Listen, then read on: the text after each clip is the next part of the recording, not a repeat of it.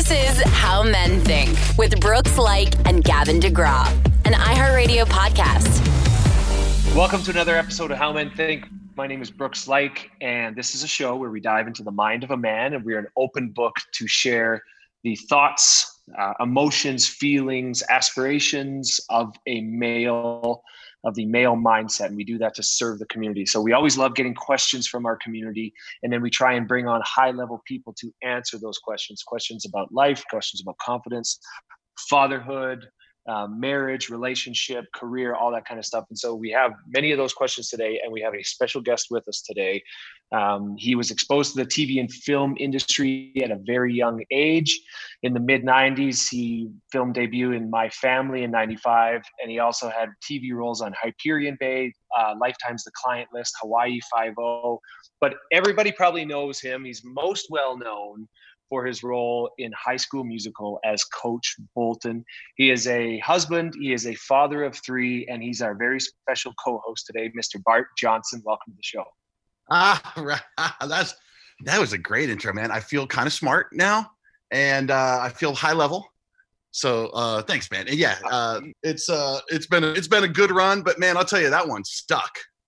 Yeah, that one. And I love that. I love that you're coming to us. I wish our listeners could see that Coach Bolton is coming to us live from his home gym right now.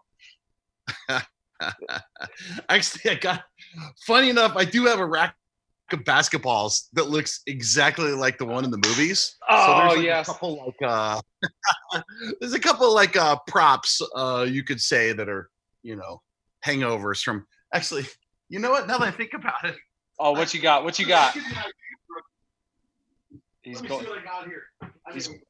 Coach Bolton. This is just like. I got my East High hoodies. Yes. Here. That's my life. I just can't escape it. But I don't try that hard either. So answer this as honestly as you possibly can without getting arrested. How much stuff do you take from on set? Things of just. Well, it's funny. A lot of people don't care, but I don't know. I'm a little more nostalgic, I guess, or something. I'm a softie, so I start looking around. I'm like, I know this stuff. This is going to be epic. So I was taking pictures. Actually, when we did the first one, we didn't really have cell phones. Like now there's cell phones on sets and everybody's recording pictures of everything. Back then, like when we did the first one, that wasn't really, it was 14 years ago, man. It wasn't very, very popular. So I was using my laptop, and I've got all this video behind the scenes of the cast, interviewing people and stuff that's on my laptop, which is probably valuable at this point. It's probably gold, right? It's probably gold. I'm sure it is to a certain generation. So during COVID, we do all of these podcasts, the How Men Think podcast, via Zoom, because we can't personally see everybody. We can't go into the studio. Everything's shut down, obviously. So we do the How Men Think podcast via Zoom. And I'm always curious and entertained when I see what background people have, where they're comfortable, where they're sitting, where they're at. Are they traveling somewhere? Did they do an Airbnb somewhere? Are they home? But you are coming from your home gym there, which I'm just a fan of. I love that you got the heavy bag. You got the wrap, the punch. You got the speed bag. Speed bag, yeah. I got the speed bag, got the heavy bag, got a surfboard in there. Tell me, because I love home gyms. Tell me a little bit about your home gym, why you built it. I've done CrossFit for a bunch of years, and I kind of fell in love with some of the Olympic lifts and that kind of stuff, and then that got me into mobility, which the gym never did. I was like a total gym rat guy, just kind of did the bro splits and all that kind of stuff. But then when I started doing CrossFit, I was like, oh man, my mind opened up to this whole kind of a new idea of body weight fitness and Olympic lifting and compound lifts and that kind of stuff, and my body felt so much better. And I felt younger, and I felt more like an athlete. And I hurt my back and my neck in the gym so many times. And then when I started, luckily I was at a good CrossFit box, which is, that's kind of debatable, I guess, when people are at a bad spot, it can be dangerous. Yeah. But I was at a good spot. They got good training, started doing deadlifts and back squats and that kind of stuff that made your body really strong. And I haven't had an injury since, 7 years later. Yeah, it's amazing. I do it every day. I love it. I was, as a professional athlete, I would train, but now I still train as much or more than I ever did. And you're right. I love that you train at home, especially now. I always encourage people, like, have some sort of at least a minimal. I get the idea of wanting to go to a gym for community and inspiration and stuff like that, but it's also super convenient. You're married, you have 3 kids, working dad. Like, it's also super convenient just to head out to the garage and hit an hour of something if you have it right there. So, dude, we got to get together and throw down one of these. Yeah, let's do it, man. Let's do it. Honestly, Brooks, I don't think enough people are talking about during COVID, like, to take care of your body, get enough sleep, put better food in your body. Like, we got to be taking care of ourselves and build that immune system. And I don't know why, a lot more people aren't talking about this. Yeah, I don't know either, man. Unfortunately, health gets pushed down the totem pole. And I assume so even more when people get married and have kids. They sacrifice their own health for it, but you need to be around. You want to be able to lift grandkids and great grandkids. You need to be around. I did a post the other day on my Instagram talking how everybody, regardless if you're 20 years old or 80 years old, should deadlift. Right. If you're an 80-year-old grandpa, I want to be able to bend over and pick my grandkid off the ground and pick them up. That's essentially it. Right. You know what I mean? So I think there's so much. I love that you're into it. When did you find fitness? Like, did you just find it recently? You said you started doing CrossFit 7 years ago, but has it always been a part of your life? No, not at all. When I was a little tiny guy I joke about this because in high school, I was like punked around a lot. I was like 120 to 140 pounds in high school and bullied quite a bit. I got like a bunch of stories, like just getting punched in the face by cowboys and rednecks and the wrestling team and the rodeo team. And oh man, I could go on, like good times, a lot of character building, man. I was blessed. And then I go on to college and I gained like 80 pounds and I grew 4 more inches. And then I get into acting and then I play the bullies on TV. And now everybody says, oh, I knew guys like you in high school, man. Oh.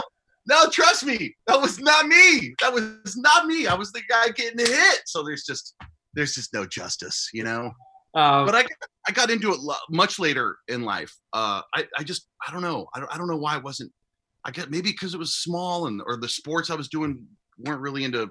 I was playing soccer and skiing, so it's not like big weight gym sports necessarily.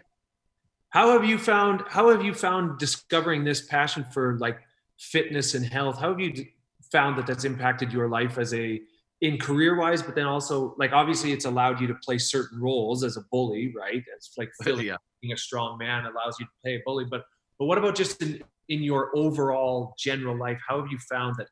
How have you prioritized health, especially with a wife and 3 kids and a job? Like, I don't know, just what's your dance with? I'm always curious to see how people, what their relationship is with physical fitness and health. Yeah. Well, I'm really have a really strong belief that it's got to be a habit and it's got to be a routine. And for 99.9% of us, that means morning. It's got to be a part of your morning routine. Otherwise, it's just like, if I don't do it in the morning, it's like probably 80% chance I won't do it at all during the day. It just gets too complicated during the day. So I always encourage people, find a routine, find a system that works. Now, for me, like, I get up really early with my kids, do the kind of the routine of making breakfast and taking multiple shifts, drives to school to drop off kids. But my last kid goes to Burbank High School. And when I drop him off, I'm a block away from my gym. So I can literally go, I'm dressed, I'm ready to go. I've taken all my, morning routine, waters and, nutrition. So I go drop him off and go straight to the gym. And if it's not a habit, and if it's not like that, forget about it. Yeah. So that's, for me, that's the only way to, like, you must have a routine, right? If you're consistent, you have. Yeah. And morning is the best time.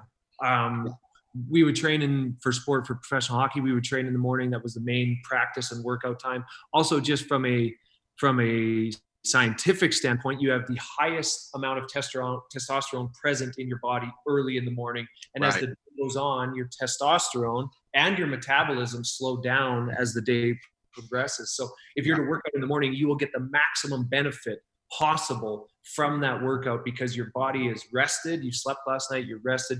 You have the highest testosterone levels. Your metabolic rate is as high as it can be right there. So you're getting the best benefits of working out in the morning. So I've always prioritized in the morning. Before I came on this call with you right now, took my dog for a 3.5 mile trail run just out in the mountains here in Utah. Do this call, and then I'll go into the gym here around noon or so, a little afternoon, go do an afternoon workout. But yeah, a big part of my life. And I find it also makes me more creative. I find when I work out in the morning, I got more energy. I'm more creative. I'm more inspired. Mentally, I'm sharper. And I actually have my best ideas and solve my biggest problems when working out without even paying attention to them. Right. Yeah. No, it does. It fires off so much good stuff. And there's so much science and chemicals and all the good stuff you're firing off. Now, if I don't work out, I have a hard time kind of getting into a creative space or performing at my best afterwards. Like I feel like now I've gone so far as to say, like, what's the most important part of my life? What are the most important goals or the hardest things I'm trying to accomplish? And let me just schedule those to follow my gym workout, because I come out of the gym, man, I feel great. I'm on fire. I've got a great attitude. I'm more passionate, more positive. Like, I'm ready to go. So I'm totally addicted to that. I love what you're saying there, because I'm actually on this journey myself of I'm working on something. I'm trying to dedicate my best energy to the things that are most important in my life. Yes. And I'm paying attention to that right now. And so that's family, that's connection, that's people. Like, instead of just waking up and doing emails and doing work and doing whatever, and then at like 5 o'clock, then trying to fit in fitness and then trying to fit in playtime with your kids or something. Right. Dog. When like you're mentally drained, you're tired, like now you're giving your, what's left over in your tank, right, that are the most important in your life. So I'm even like playing around with lifestyle optimization with how can my morning, when my best energy, my morning and early afternoon, my best energy be committed to the things that are most important in my life, like health and fitness, like connection with my dog, the creative development stuff that I'm working on, and also friends and people in that time as well. Yeah. So. Well, you bring up something that's really interesting is that a lot of us are fortunate enough to be able to control our schedule, and then sometimes we're not. And most parents, I think, you think about your routine, like the kids go off and they get spent during the day. You go to work and you get spent during the day, and now you're showing up to connect with the people that matter the most in your life. When you're done, depleted. You're spent, and it's like that. Now you're talking about a master level. You got to come up with a new game, a new strategy. How can you be your absolute best for the people that matter the absolute most when you're done?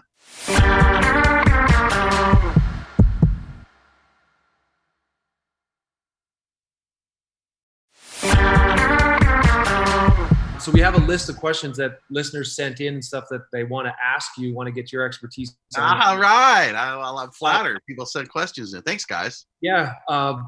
Here's one. What are the 3 to 5 most important things in your life right now? Just to piggyback the conversation we're having, this question is, what are the 3 to 5 most important things in your life at this moment? Oh, geez. Well, I guess, the easy answer without even having to think about it is it all wraps around my family. So my family, my nuclear family, the ones that live under my roof, I'm blessed to have an incredible wife that I've been married to for coming up on 21 years. Next month, which in Hollywood, that's like 400 years. I know, that's like, it's crazy. And then 3 kids, all redheads, which is like, that's a whole nother challenge. A bunch of firecrackers running around here. And so I got those guys. I've got a lot of, I got a lot of other, siblings and we got the Johnsons, a big family, it's a big clan. Then the Lively's are a huge clan. So I've got a lot of depth and a lot of love and a lot of real important stuff. So that's first and foremost. I spent, it's funny, Brooks is, I played the coach. Everybody calls me coach. So that went on for 5 years, but that's been 14 years of my life now. I walk down the street, people roll down the window going, "Hey, coach." And I'm, "Hey, what's up? What's up with Wildcats?" Whatever. But also, let's see, 14 years ago, I started coaching soccer. So I've coached all of my kids' soccer teams every year, all 3 of them, since they turned 5. So that's all I do with my time. So I spend a lot of time coaching. So now when I walk down the street, someone yells, "Hey, coach," I'm like, I have to go, okay, is this one of my, one of my boys, one of my girls, someone from one of my teams, or is it, one of my Wildcats? And really it's all the same, I treat them all the same and I love my church, but it's like my life has become a coach. Like, I'm a coach, man. That's just what I do. And I've kind of realized these last couple of years that like, I really like that, man. I like that. I like, because I've always had this take on coaching, Brooks, is that, and I know you know this as an athlete, it's like a team sport is just a wealth of opportunity for life lessons for these kids, man. But here's the challenge. Most coaches are not taking advantage of that opportunity. So if you're on a team, like, okay, you're going to learn a lot about life. You're going to learn a lot about relationships. You're going to learn a lot about yourself being on a team sport. But man, if you have a coach that's around that grab and seize onto all these opportunities and say, guys, listen, you know how you feel right now? Well, we're going to overcome this feeling, whatever life challenge it, without getting into, too many specifics, but like, there's unbelievable, countless amount of opportunities. If the coach will just point them out and say, look at this opportunity to grow. Look, we're going to overcome this challenge. Like, guys, this is like life. You're not going to win all the time, but you can still enjoy the game without winning all the time, like all these different opportunities. So I get hyped on that. Like I find that incredibly fulfilling. And then now I'm learning these skills I can apply to my own kids at home and different opportunities. So now they're learning, I get to be an influence on like a whole variety of kids in the community. And it's just like, it's unbelievably fulfilling. So now when people say to me, what's most important to your life, or like, the best things in life are free. I started thinking about that kind of stuff. And I'm like, man, having a kid has opened the door to service to me. And would I have done that without kids? Probably not, because how do you know? Yeah. But then you start spending this time as a coach and serving the community and serving these people, and then you're getting rewarded by the parents, and they're so kind and so sweet to you. But that's just gravy. The real meat of it is like these kids, like seeing these kids being affected by the way you're touching their lives, and like I've absolutely loved it. It's incredibly fulfilling and definitely the most important part of my life with my own family. Dude, you got me so fired up. You want me? So one of my best friends, Christy Sowen, plays on this soccer team. They have an adult league soccer team called the Salmon Rolls. And they've won the league championship twice. And she always gets me to try and play. She's like, Brooks, come play with the Salmon Rolls. I just like being a viewer. I just like watching you guys play, and like, it's fun to be a spectator because my whole life I played. But listening to you talk here, coach, you got me fired up. I'm thinking I might go join the Salmon Rolls, play some soccer. I might get you come in as a guest coach, inspire us. So you might have just. I'm in, man. I'm in. Let's do it. But I also want to give you a compliment. I think you're ahead of your time. Something that's going on right now in professional sports is the coaching in professional sports and professional hockey that I've seen anyway.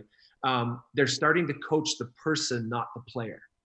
So they're spending so much more time and resources on developing characteristics of the human being, meanwhile also developing their physical talents and abilities. Because what they would see is you'd see these amazingly talented athletes, these guys with world-class skills and talents that all of a sudden would forget how to use them, or they would fail at high stress, high pressure moments. Yeah. And it was the study of why is this happening? Why is this person so equipped with these physical abilities that all of a sudden freeze and they can't use them? Is because there's some sort of character flaw. There's some sort of lack of confidence or belief in themselves, or lack of resilience, or whatever it is, or trust in a teammate. And so they've really started to work with athletes off the ice, away from the rink, sports psychologists, therapists, anybody, to help them develop and become better young men and women. And that alone has transferred into more proficiency in their athletic performance. So I love the fact that you're saying there's opportunities everywhere for an invested coach to really shape and sculpt these young minds and these attitudes and perspectives. That alone will make them better soccer players. Yes. Yeah, I love that, man. That's super interesting. And you're 100% right on your perspective. Like I've seen that. I know, like, that really resonates with me, because you see the mental game on even the best of athletes, like the very best. You have sometimes you have like 1, 2, 3 like real key players that really can affect the whole team. And you see them sometimes they get in their own head. And even at a young age, these young kids, I mean, I'm talking like 10, 11, 12 years old even, they struggle with this mental game, and they feel the pressure of the team, and they're really hard on themselves, and they make it really personal. It's like, oh man, so many opportunities to build that strong mental game. I love it, man. You're a modern day coach. That's why you're the coach. I love it. I love it. Here's one from a listener. Bart, what is the best parenting advice you could give to parents during COVID?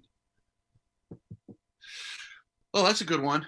I really feel like, I get a lot of people I've been doing Instagram lives and I've been doing this, we're all in this together Tuesday, where it's like, I'm dedicated to reaching out to my Wildcats. Like, hey, look, I know I got a lot of Wildcats out there. You need something from me? Here I am. I'm here to serve.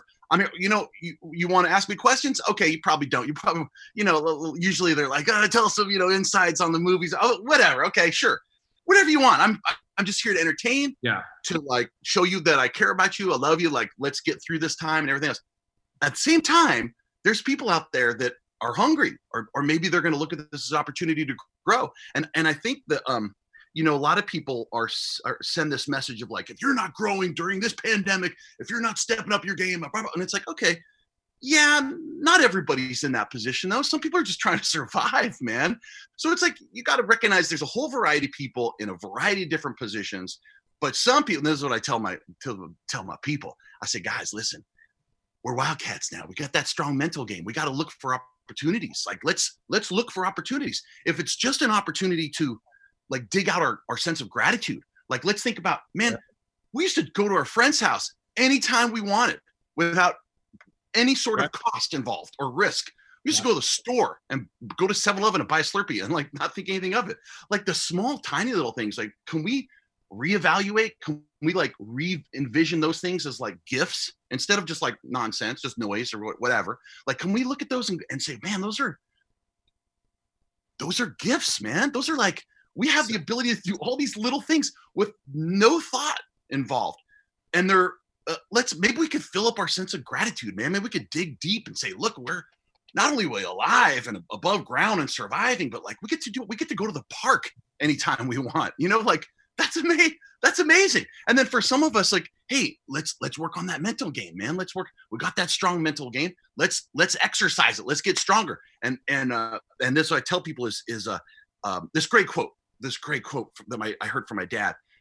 And it was, stand guard the portal of your mind. He didn't coin the phrase. He just told me the phrase. Stand guard the portal of your mind. And I love that. And I was like, okay, what does that mean? Stand guard the portal of your mind. Okay, well, you stand guard. It's your job. You decide what goes in your mind and what stays in the mind. You're gonna let fear go in. You're gonna let doubt. You're gonna let insecurities. You're gonna let negativity.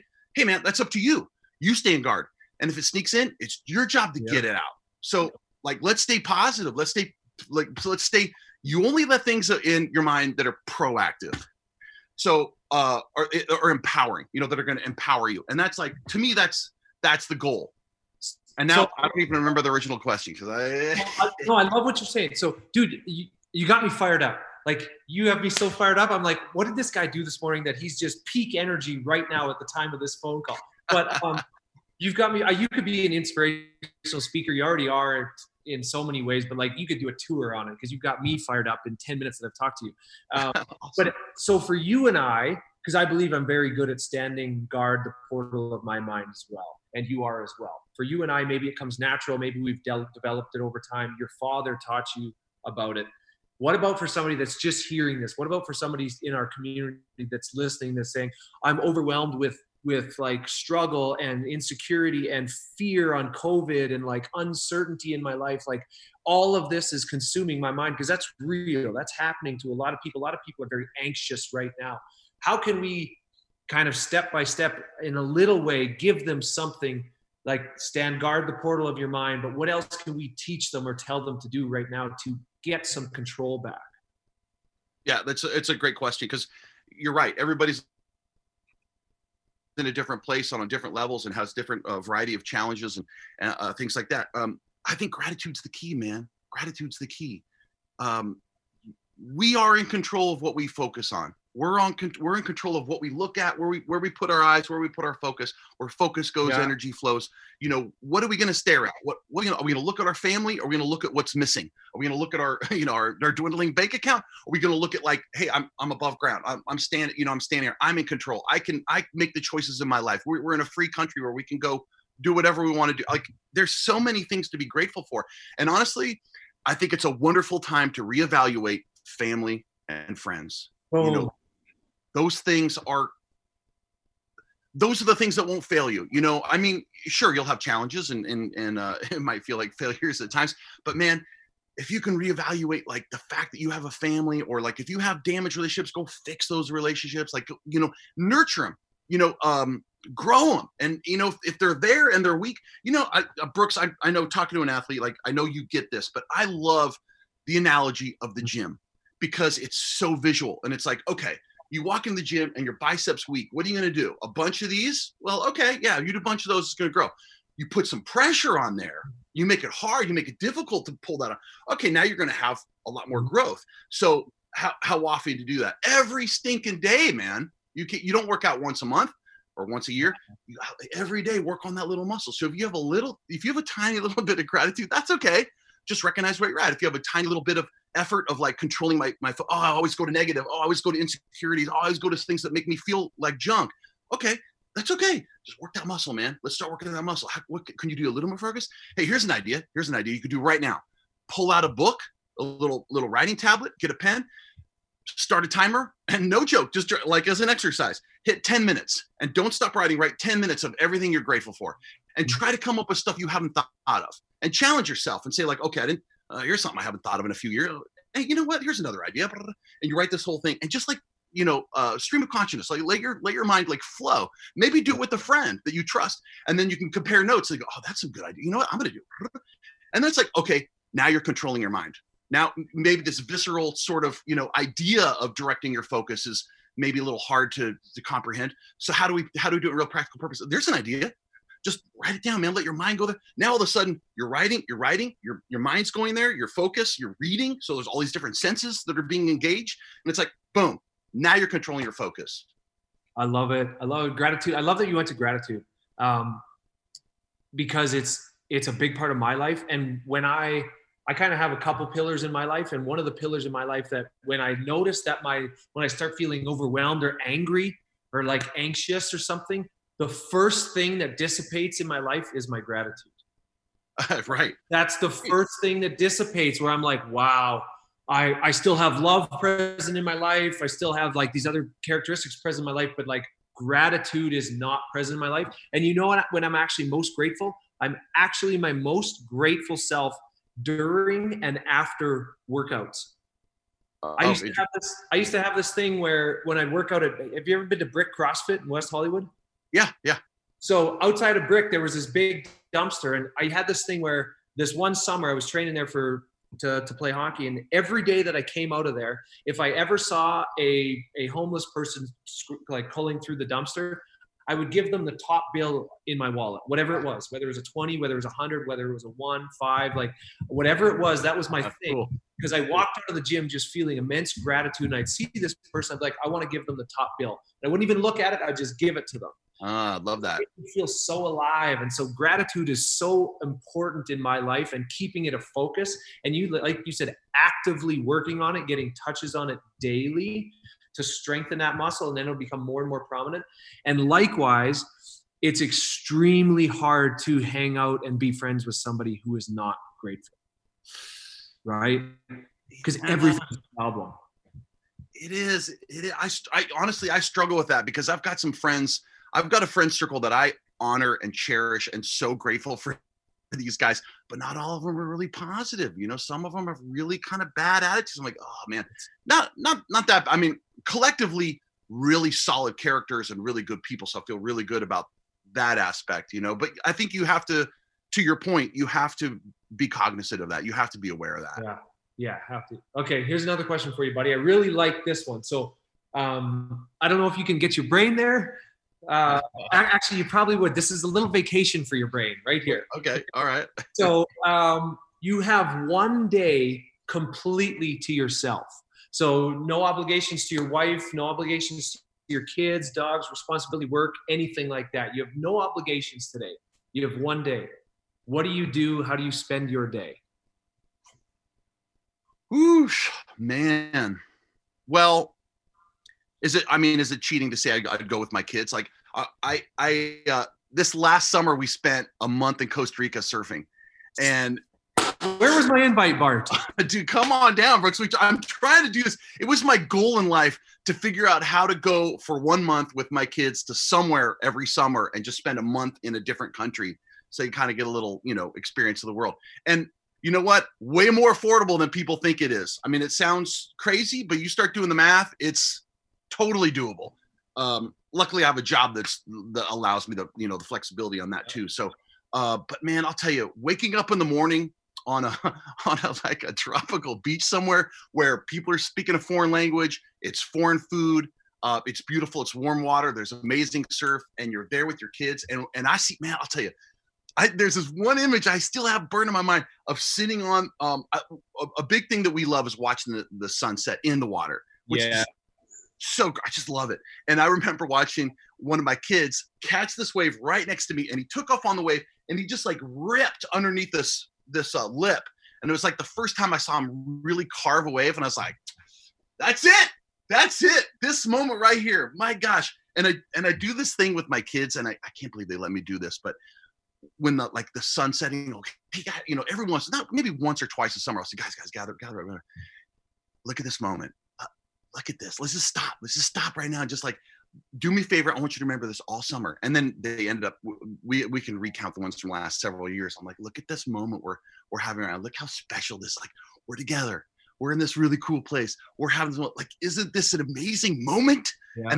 And they do, and they stop and they look around like, yeah, this is pretty epic. And they just like, oh, it fills me up. It's amazing. It's amazing. Dude, I love that the question was, what would you do with your day if you had no obligations? You said, and then you told a family story of going to Costa Rica. Like it just resonates how much I love you, man. I love how much you love your family, and how you're not just saying family is important, but like you can see it. Our listeners can't see it, but I can see it in your eyes. I can see it in your body. You're not sitting in a chair. You're moving all around the room. Your arms are going. Like, I love that you love your family and that you build your life like that. And I have two friends, Garrett and Jessica G, that are very much like you, very much involved in their kids' lives. And they do something really cool with their kids at the end of every day when they're sitting around having supper together. They'll ask their kids, what was your favorite part of today? And then the kid has a chance to say, oh, Dad, do you remember that time when we caught that wave together and that was my favorite part of the day. And it's just a daily little touch on gratitude. Yeah. And you do it with the sunsets with your kids, stuff like I love hearing how families spend time together and how you create that family bond between father and kids, son or daughter, whatever it is. So I commend you, man. I also have been thinking about this. Give me your thoughts on this, because you touched on it.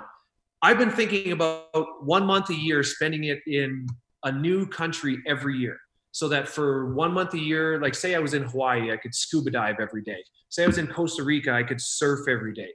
Say I was in Switzerland, I could downhill ski every day. So if I did this, even if you did this for a decade, you would get so proficient at so many different skills. Yes. You know what I mean? Like you're probably 100%. Immersion, man. Yes, I think That's a great idea. And you can work on the language of whatever country you're in. It's unbelievable. I mean, hey man, if you have the ability to do it, I'd say jump on it. Have you done anything else like that other than Costa Rica for a month? Have you done anything else for a month, a real immersion with your kids or family? Yeah, we did. Well, probably my favorite was we did a road trip through Italy for a month. And where was Invite, Bart? That was incredible. We started up north at like Dolomite Mountains, and we went all the way down to the Amalfi Coast, and like, oh man, it was, yeah, we saw, Venice and Rome and Cinque Terre and like all, like so many different amazing places. And like the kids got to see, the thing is, if you're there long enough, like we went to this little town, Vernazza in Cinque Terre. It's like probably my favorite town, one of my favorites in all of Italy. Small town, and the kids play soccer on the beach there. So my wife and I were, like trying to get our kids to get involved and start speaking Italian with the locals. And so sure enough, over time, we were there long enough, like the local I'm talking about young kids, 10, 11, 12, they don't play soccer with the tourists, they're not a sideshow. They're like, this is their life. And so, but we were there long enough. They're like, okay, you guys can come play. And so my kids would go play, and my wife and I would eat dinner, the sun setting over the ocean. the waves are coming, the boats and everything. And I'm watching them. I'm watching my kids start to yell out words in Italian. I'm like, oh my gosh, great moment. Oh, it's amazing. This kid Brando, I still remember like everybody. Gianluca, I remember all these kids that are from this little town. It was amazing. Did you were you able to pull like some coaching, a couple minutes of coaching over there? Give the kids. Unfortunately, my Italian stinks. As much as I would like to be able to do that, man, I'm working on it though. Oh, dude, I love it. I'm immersed. I'd love to like. I'm gonna steal your idea there of taking like when I have kids, taking them for a month somewhere like I love different languages, different cultures, somewhere where you're just completely out of your comfort zone, out of your element. I love that you do that. Oh man, you please do, and let's stay in touch and talk about that. For me, I found that if you could do it on a coastal city is the best, because if you're trying to do your work and trying to do some other stuff, it's like those kids are like being on the, then you don't, as opposed to like being in Tuscany where it's like, okay, I got to kind of entertain these kids. Yeah. I love it, brother. As opposed to on a beach, they're going to find friends. I'm going to apply myself for adoption into the Johnson family. So come on over, man. We'd love to have you. We got Canadians in my family. Yeah, you do. Not enough. Yeah, you do. Yeah. Brother-in-law, right? That's right. Yeah, proud Canadian from Vancouver. Yeah, I'm from Saskatchewan. I'm right above North Dakota. The people out on the, we kind of look at the people in Toronto and the people in Vancouver. They're kind of like, they feel like they're above us because we live in the plains. Yeah. Oh, really? Oh, I don't know about that stuff. I don't know about the dynamics. I know we go out and visit Ryan when he's doing Deadpool and stay in Vancouver and kind of check it out and have gotten to know it a little bit. But it's been great, man. It's been awesome. He's an awesome tour guide. I've never met him, but tell him I said hi, my fellow Canadian. Much love. Yeah, absolutely. Here's another question for you. This is a really interesting question. I've never been asked this, but I'm going to ask it to you. What 3 words would you tell your 18-year-old self? Like, let it go, you got this, I'm the man. If you could, what 3 words would you tell your 18-year-old self? 18-year-old self. I'd probably say take risks. I think that's good. Make mistakes. There's probably another one. Make some mistakes. Okay, I'm gonna cheat on this one and say we regret what we don't do more than what we regret what we do. Yeah. So you know that I know that I remember a couple things that's still in the back of my mind of some big ideas I had that I didn't execute, and they're the only things I regret about being that age. Yeah. The other mistakes, like whatever, I've made up for other mistakes, but it's the mistakes that haunt me are the ones that I didn't just go for it. Yeah. Mine, when I'm thinking about that question, I think I would go with, I think about myself at 18, very driven, extremely driven, wanting to make the NHL, and I ended up doing it the next year, turned pro at 19. At 19? Yeah, I would say get it all. Those would be my 3 words. Like don't ever stop, get it all. 3 words. Oh, I see. Yes, that's great. 3 words, like get it all, because that's what I wanted. In my athletic career, I went after everything I wanted. I blew through fear, blew through insecurity, developed resilience, confidence, improved my role each year, elevated myself, developed my skills, honed my skills, my craft, like all of it. And I would encourage people. I don't want people to think that they can't have everything in life that they want. You're gonna have to bust your tail for it, but I want people to be inspired to not have to say, well, I can't have a family and have the career, or I can't have the career and also have balance in my life. Bullshit.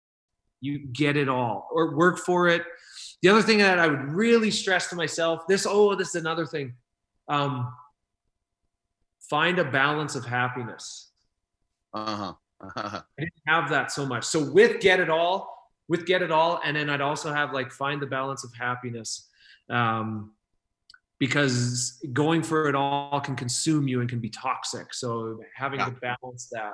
You know what, Brooks, you bring up an interesting point that's maybe not as popular as trendy. And the master classes, those things that pop up on your. Yeah, they're great. I was listening to the one from Shonda Rhimes, who's amazing. She has 5 TV shows on the air right now, and I think she's an incredibly talented and driven woman, amazing. But she says she has a real moment in that thing, and she said, look, people say you could do it all. You could do it all. I can have 5 TV shows on the air and I can raise all my kids. And she's like, and that's not true. Now I'm paraphrasing. She's like, it's not true. If I'm servicing all of my TV shows, I'm failing at home. If I'm serving my family what they need, I'm failing my TV shows. And I said, man, mad respect for her to admit that, like, you can't have a countless amounts of businesses or whatever else and also spend all the time in really nurturing your young family. You gotta sort that out, man. You gotta figure that out. So to your last phrase, like, finding that balance is a science and an art form, I think. I agree with that. So people always say, like, we get asked, and I'd like to ask you about this, get asked about work-life balance. People always say, that's the golden ticket, right? Work-life balance. And I always say it's not a balance. It's like an integration. And it's the way I describe it is like a teeter-totter. You know what a teeter-totter is? Your kids probably play on them. Yep, yeah. And it's like, sometimes you're going to be like way up. You're going to be filled with a lot of like family time. And then it's going to be like, okay, it's going back down. I got to do more work time. And then it's going to be like, I've invested a lot in work and now I want to go back to family time. And so people are looking for this like perfect balance where the teeter-totter just sits right there.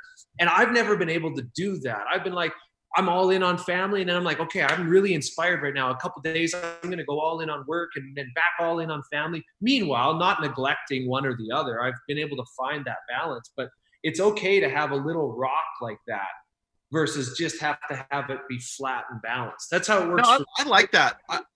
I like that analogy. I think that's really, really smart. I think the key is understanding that this is the goal. Like, flat is the goal and a little ride is fun. And most people in life are not cognizant of that. And they're just, like, how many people are, unfortunately in society today, are really sort of taught and encouraged that it's like money, career, business, and that's the ultimate. And like, kids are like, not that's secondary. And I, of course, I personally totally disagree. You're going to find all your love, fulfillment, happiness, joy in the family, but you really want, it's good to have all this other stuff and to support your family and to, thrive in the community and that kind of stuff. So I'm with you, man.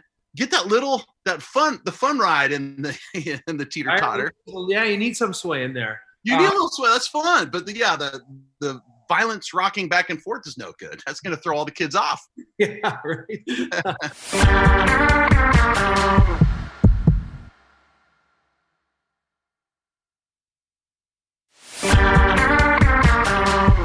Bart, here's another question from a listener. You've spoke so much already this show about your family, and briefly you mentioned your wife, Robin. She's also a very talented actress, but here's the question. How did you know Robin was the one for you? We get asked that a lot. How do you know that your significant other is the one? Well, this is a funny story. It's a long story, so I'm just going to tell you a really, really short version of it. But she walked in to a room, and I saw her from afar and said, I'm going to marry that woman. And I've never done it before in my life. And I know it's kind of corny and cliche and everything else, but it's totally true, man. I did a movie called Mi Familia with her dad. He ended up giving me a job, Ernie Lively, at his acting studio. I was teaching acting classes for him. Blake Lively was in the class. And one day, in comes Robin Lively. And I saw her, and I just saw the energy about her and just the way she spoke to people. And I said, that's her. I'm going to marry her. And I told my parents, I told all my friends. It became like a big joke because she had a boyfriend at the time and I had to watch it. It was very painful. And years later, we started dating. Wow. So, yeah, it's a great story. And I've been encouraged to write a movie about it because it's so painful, man. I went through it, but I knew it. I just felt it. I knew it. I hung in there. Persistence. A lot of humility. And I know that's not really great practical advice for anybody, but man, when you know, and she was just such a good person. She had such great fun energy, and it just. So that's what people who get married say. They're like, when you know, and people that are single, they're like, yeah, that sounds like a bunch of made up stuff. But it is true. Like it is the truest thing you could say. So you knew then, and then it wasn't until a couple years later that you actually started dating. And that whole time you still believed that and still knew that? Yeah.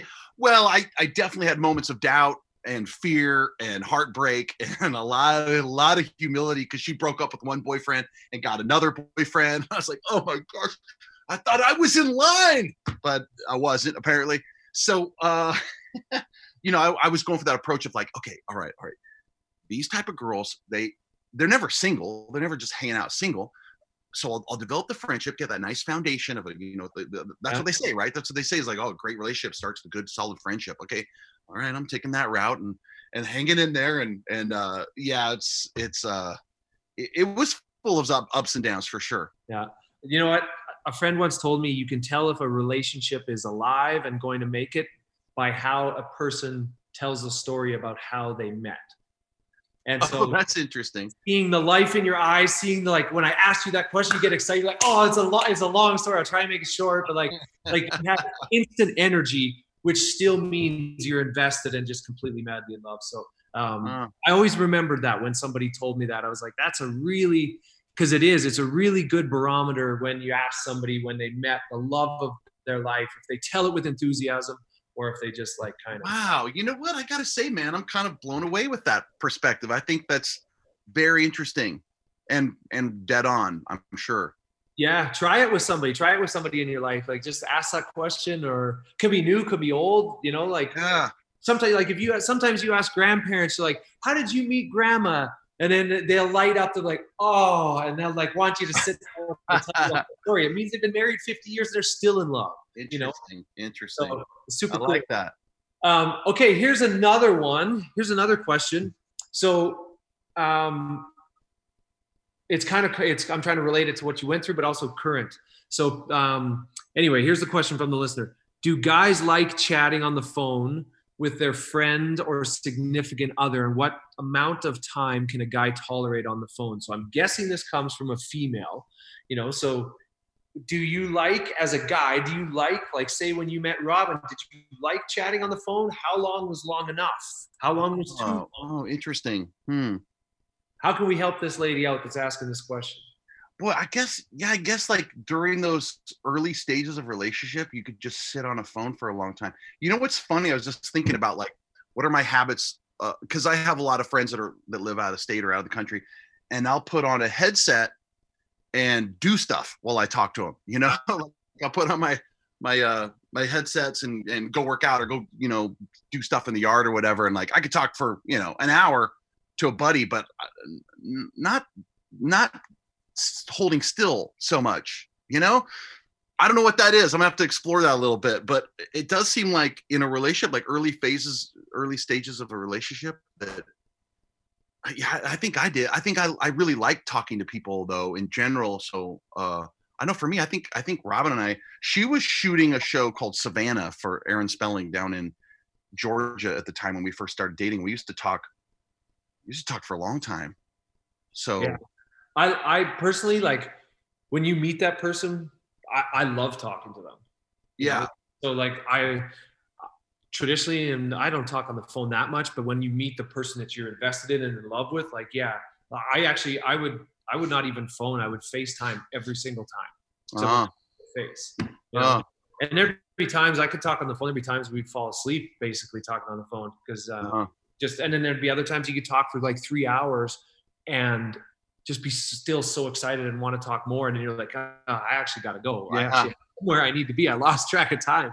But yeah, I loved it. Personally, I loved it because when you meet that special somebody and you're so invested in them, it's so exciting. And you just can't wait to hear what's coming out of their mouth and discover that person as well. Ask them questions. True, you're right, and you're kind of taking me down memory lane. It's been a couple of years since then, but I do recall being on the phone for hours, and sometimes it's like, you know, what do you think about this, or what's your perspective? What are your favorite movie? And then sometimes it's like nothing at all. Like, where did you eat today? You know, like there's things that don't matter at all, but it's just interesting and fascinating. But now you got me thinking, Brooks. So like, do I have a different habit? What does it talk to my significant other?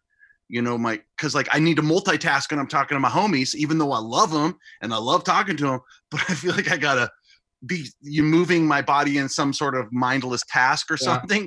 But when I talk to my wife, I don't really do that. You know, I don't think I'm gonna analyze this. Yeah, it's interesting. Yeah, it's interesting. I usually have, if I'm talking to a buddy, You're right. I'll usually have like speakerphone or whatever, something going on, and just kind of fiddling with something, whatever. Mm-hmm. I'm talking to somebody I'm really invested in. You're probably like more present, but I should, as a better friend, be more present when talking on the Right.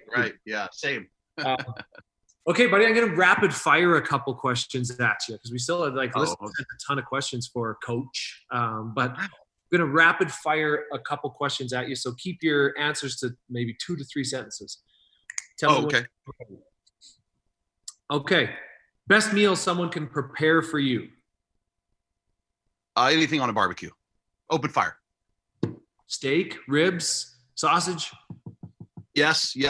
Burgers.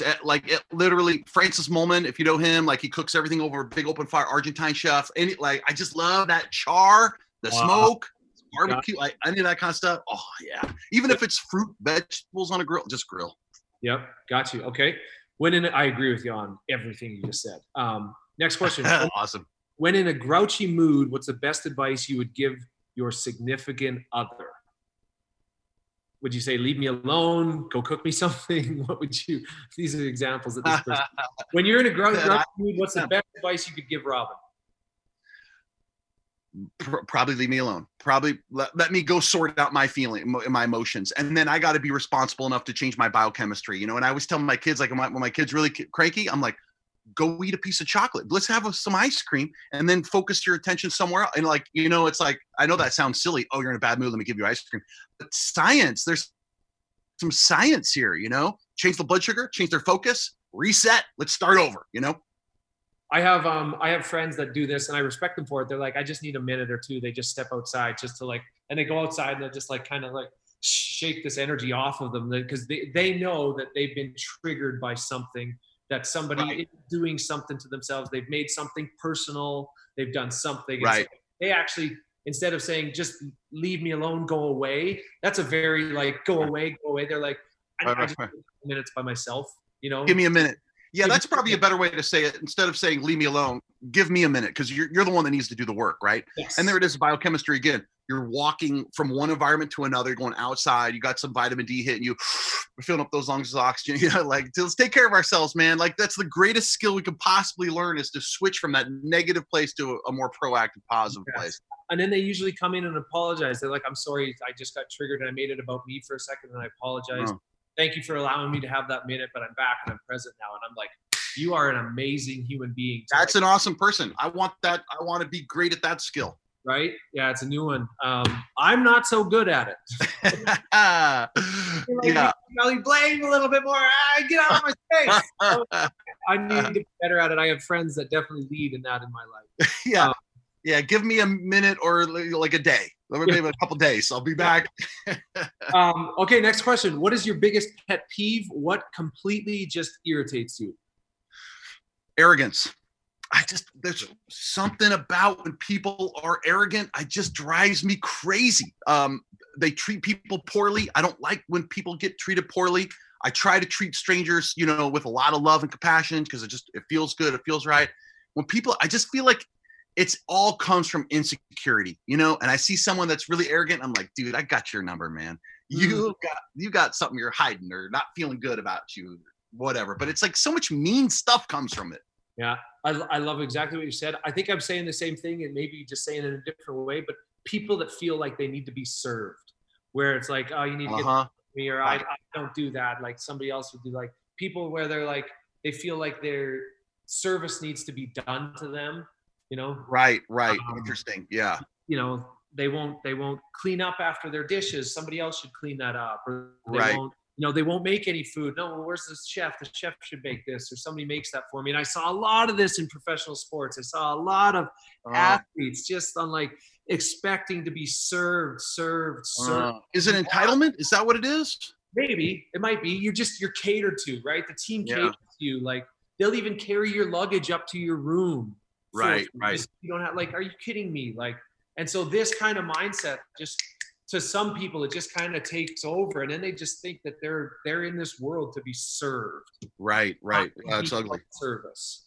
Yeah. Okay, moving on. Tell us one thing that people can't Google about you, something that we don't know about Mr. Bart Johnson that we will not find on Google. Oh, geez. My gosh, you stumped me. Could find everything, right? Special talents, hidden talents, special like things you really like or enjoy. Maybe you like classical piano music. I don't know, like something. Aha! I'm a singer. What? No one knows that. Nobody knows that. And it's funny because I got this musical, and I'm a dancer. So I started in musical dance theater. Nobody knows that. And so when I got this musical franchise, right, I'm like, oh, finally in a musical. And I had a number. I had a song and a dance in this. I was doing a duet with my nemesis, Miss Darbus, evil Miss Darbus. And Disney cut it because they said they didn't want to see old people dancing. so they let the teenagers dance. And I sat there, man, the whole movie, all these movies, I'm like, man, half these guys don't sing or dance. And like, I actually sing and dance, and I got to stand here and watch them do this. So it kind of killed me. It's kind of like goes back to what I was saying earlier about high school. Like I have this, like people have this perception of me being this big old bully or like big old like sports guy now that, I'm the coach. I'm like, that's not, I did musical dance theater my entire time in high school and got beat up for it, and it's like, now everybody thinks I'm just a bully. Oh, there's no justice. What a gift to have. I think singing is beautiful. I think dancing is just like insanely beautiful. Both are just like, I'm not proficient at either. I've never dedicated time to develop either one, but I have such an admiration for both. Yeah. It's great. I do love it. I've been thinking about doing a little, I on TikTok for quarantine. I'm like, okay, everybody's saying I'll do this for, again, it was like, I'm doing this for my Wildcats. I'm doing it for my people out there. And then what crazy, I got 15 million views on my first video. I was like, okay. So I've been thinking about doing like busting out a little song, because I think people would get a kick out of Coach singing. Yeah, do it, man. Get your kids involved. Like, I think it'd be so cool. I have never done a TikTok. Actually, I did one TikTok, but if I had kids, for sure, I love seeing dads. See Mario Lopez do it. He's done some. Jessica Alba does a bunch with her kids, stuff like that. Like you see a bunch of people doing TikToks with their kids. I think it's just the coolest thing. Okay, next question. This is a relationship one. Should you never go to bed angry or sleep on it and talk it out in the morning? Oof. I got mixed feelings about that one. I think maybe a hybrid. Maybe like you don't want to go. Like if you could somehow work on that muscle, man. Work on that muscle of like you never want to get to a certain level. Like here's a piece of relationship advice I have for everybody. Don't ever talk about divorce. That's just irresponsible. But people do that because it's a weapon or it's ammunition, right? It's ammunition. Like, oh yeah, well we should just get divorced. I'm like, oh no, that you can't. That's too disrespectful. It disrespects your relationship. Don't go there. Just don't go there. Like there's a certain amount of respect that you need to have for your relationship, and that you don't say permanent hurtful things like that are hard to take back, that are going to haunt you later or whatever else. So like, try to go to bed by saying, I disagree. Let's sort it out tomorrow. But I do think like trying to, look, you're tired. You got to get up early. There's a clock, and it's like, now you got to resolve this thing. Sometimes it's not, I think it's not a good idea. So sometimes it's good to sleep it off, but maybe like a certain level of respect of like, I respect you, respect your opinion. I love you. I'm mad at you. Let's go to bed. Yeah. And then deal with it in the morning. It's always interesting to ask people how they deal with that, because couples are different. There's no right or wrong way. People deal with it differently. Yeah. But I appreciate that, dude. Okay. Lastly, the best pickup line you've gotten on a DM. Do you get, I mean, people know you're married, but do you get pickup lines in your DMs? We're going to do a show. Next week, we're going to do a show about dating during COVID and specifically like DMs. So I know people know that you're faithfully married and stuff, but do people still just drop lines in your DMs? Yeah. Let's see. Well, I get a lot of questions about my son, as you would. A lot of people asking me if I'll be their sugar daddy. That's nice. That's fun. No, not really. I'm not really putting it out there. I don't think so. I don't get it. I don't get as much. Honestly, like It's all in my comments. Like, people are more forthcoming in my comments. Really? Yeah, I swear, man. It's wild. It's wild. Here's a couple that our producer Danielle has seen. If you were a menu in McDonald's, you'd be McGorgeous. If I could I wish I could take you to the movies, but they don't let snacks in. Oh man. So we're gonna do next week. We're gonna do a show on dating during COVID. We're gonna do a show about like how are people who are single dating during this time. Are they sliding into DMs? Are they using that? How do you go about doing it? All that kind of stuff. But what would be your best advice for somebody that's single dating during this time? Oh gosh. Come on, coach. Come on, coach. I mean, it's pretty fun that you can look at someone's social media and see what they're putting out there. You could kind of see like, oh, are they fun? Are they guarded? Are they trying to put out too much of a certain thing? Or they, I always tell people like, look, man, you got to look at personality first. You have to, because that will never fail you. It'll be so entertaining and so fulfilling, and you'll have so much fun.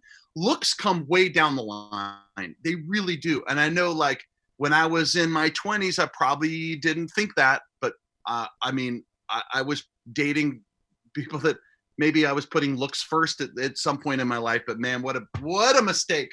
What a mistake that is. So look at your social media, see who's like fun, who cracks you up, who's entertaining, and if you can make your decisions based on that, I think you're going to be served in the long run.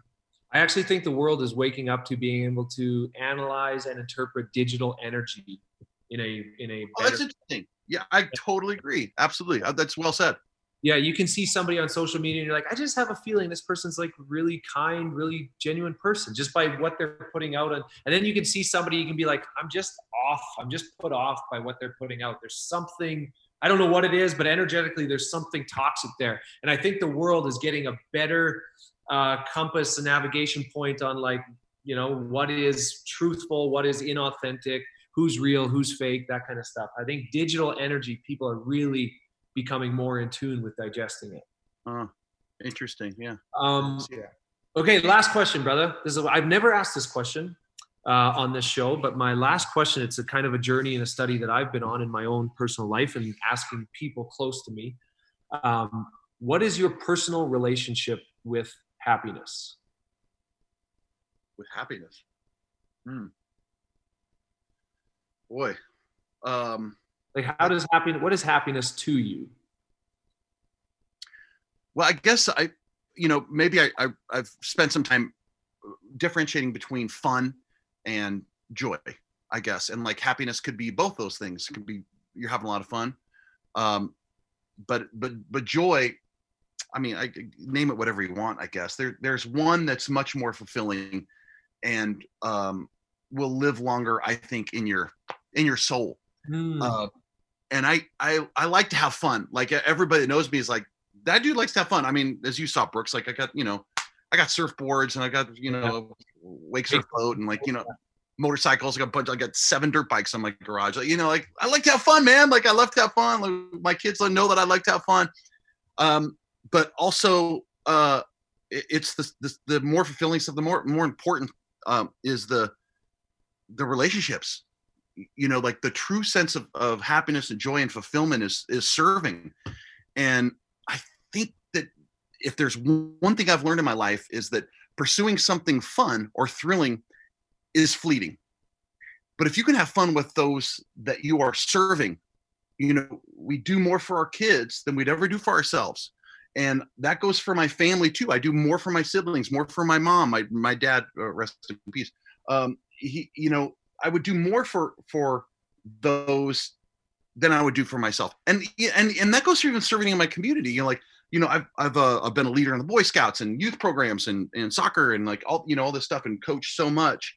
I find that so incredibly fulfilling. So when you can marry the two and you can have your happiness and your fun with people you're serving, it's rich. It's rich and it fills your soul. Dude, I love it. Coach, I love it. You could be a coach. You are a coach, but you play a coach, you are a coach, but truthfully, man, you really, I felt like I've been coached during this past hour. So where can people find you, Bart? Where do you hang out? Social media? Where can people find you? What are you working on? where can people, because our community after listening to you is definitely going to want to find more about you. Where can they grab you? Awesome. I'm on Instagram, and man, I think I have the same tag on everything, and it's at Bart_Johnson. So Instagram, I'm new on TikTok. Make fun of me there. I got a YouTube channel. I started a YouTube channel with my family, which I need to. It's a lot of work, man. You gotta edit those. It is. You need an editor. I love it. It's so much fun. But I've got like hard drives of material of all like these trips, like this trip to Italy and Costa Rica, or wherever else. And I just can't get to the editing, man. The editing. But those YouTube, dude, it's brutal. Like, give me the camera. I can shoot stuff all day long and love it and enjoy it. Sitting by myself and behind a computer for a couple of days, oh my gosh, it's rough. Yeah, you got to pay somebody to edit that, bro. But dude, I love your mission, man. I just look up to you as a man, as a husband, as a father, and I wish our listeners could see the amount of joy and light and vibrance in your face and your eyes speaking about your family. It was wonderful to have you on, my man. Any last words for our community? Anything that's going to change their life right now, Bart? I would just say, Brooks, thank you so much. And thanks for, a podcast where you talk about things that really matter in a cool way that I think people will be able to connect to and resonate with. So this is the best interview I've ever done. And I've done this for 25 years now. So I appreciate this very much. And thanks for directing the conversation in such a fun, like, productive way. And this is awesome. I love what you're doing, man. I'm so glad I did this. So thanks for having me. I appreciate it. I think it's super powerful in this day and age to hear men specifically, and masculine men. They could be but masculine men like yourself open up and talk about how much they just love their family, how much they pour into their kids, how much how much it touches their soul, and how they cried when they saw their daughter do this. And I think it's so powerful for dudes, for all kinds of males. There's no right or wrong way to be a man, but just for masculine energy to open up and share emotions and things that matter to their heart. And I think it's going to change the world. I really do. And you spearheaded that here today for us. So our listeners are better for it. I'm better for it, my man. I applaud your mission. If I can ever return the favor. And what are you doing? What's the Tuesdays when you do Wildcat Tuesdays? Oh yeah. We're all in this together Tuesdays. All in this together Tuesdays. Yeah, come on by. I'm going to do a lot. Well, I've been doing it like 5 p.m., but everybody, I got a lot of Wildcats out there in the UK. They want me to do it sooner. So I think I'm going to shoot for like noon on Tuesdays. Noon on Tuesdays. Okay. We're all in this together. Also, last thing, my school was kindergarten to grade 12 because I grew up in a small town, but we were the Wildcats. Oh, come on. There we go. Full circle right there. We're brothers, man. We're brothers. We're brothers. Coach, I appreciate you, Bart. I appreciate you, man. If I can ever serve your mission, please let me know. Thank you to everybody that listened, tuned in this week. Come back next week for an interesting conversation of dating during COVID. Bart, you're the man. Much love. Stay safe. Be well with your family. And to our listeners, take care of one another, love one another, and we'll see you back here next week for another episode of How Men Think.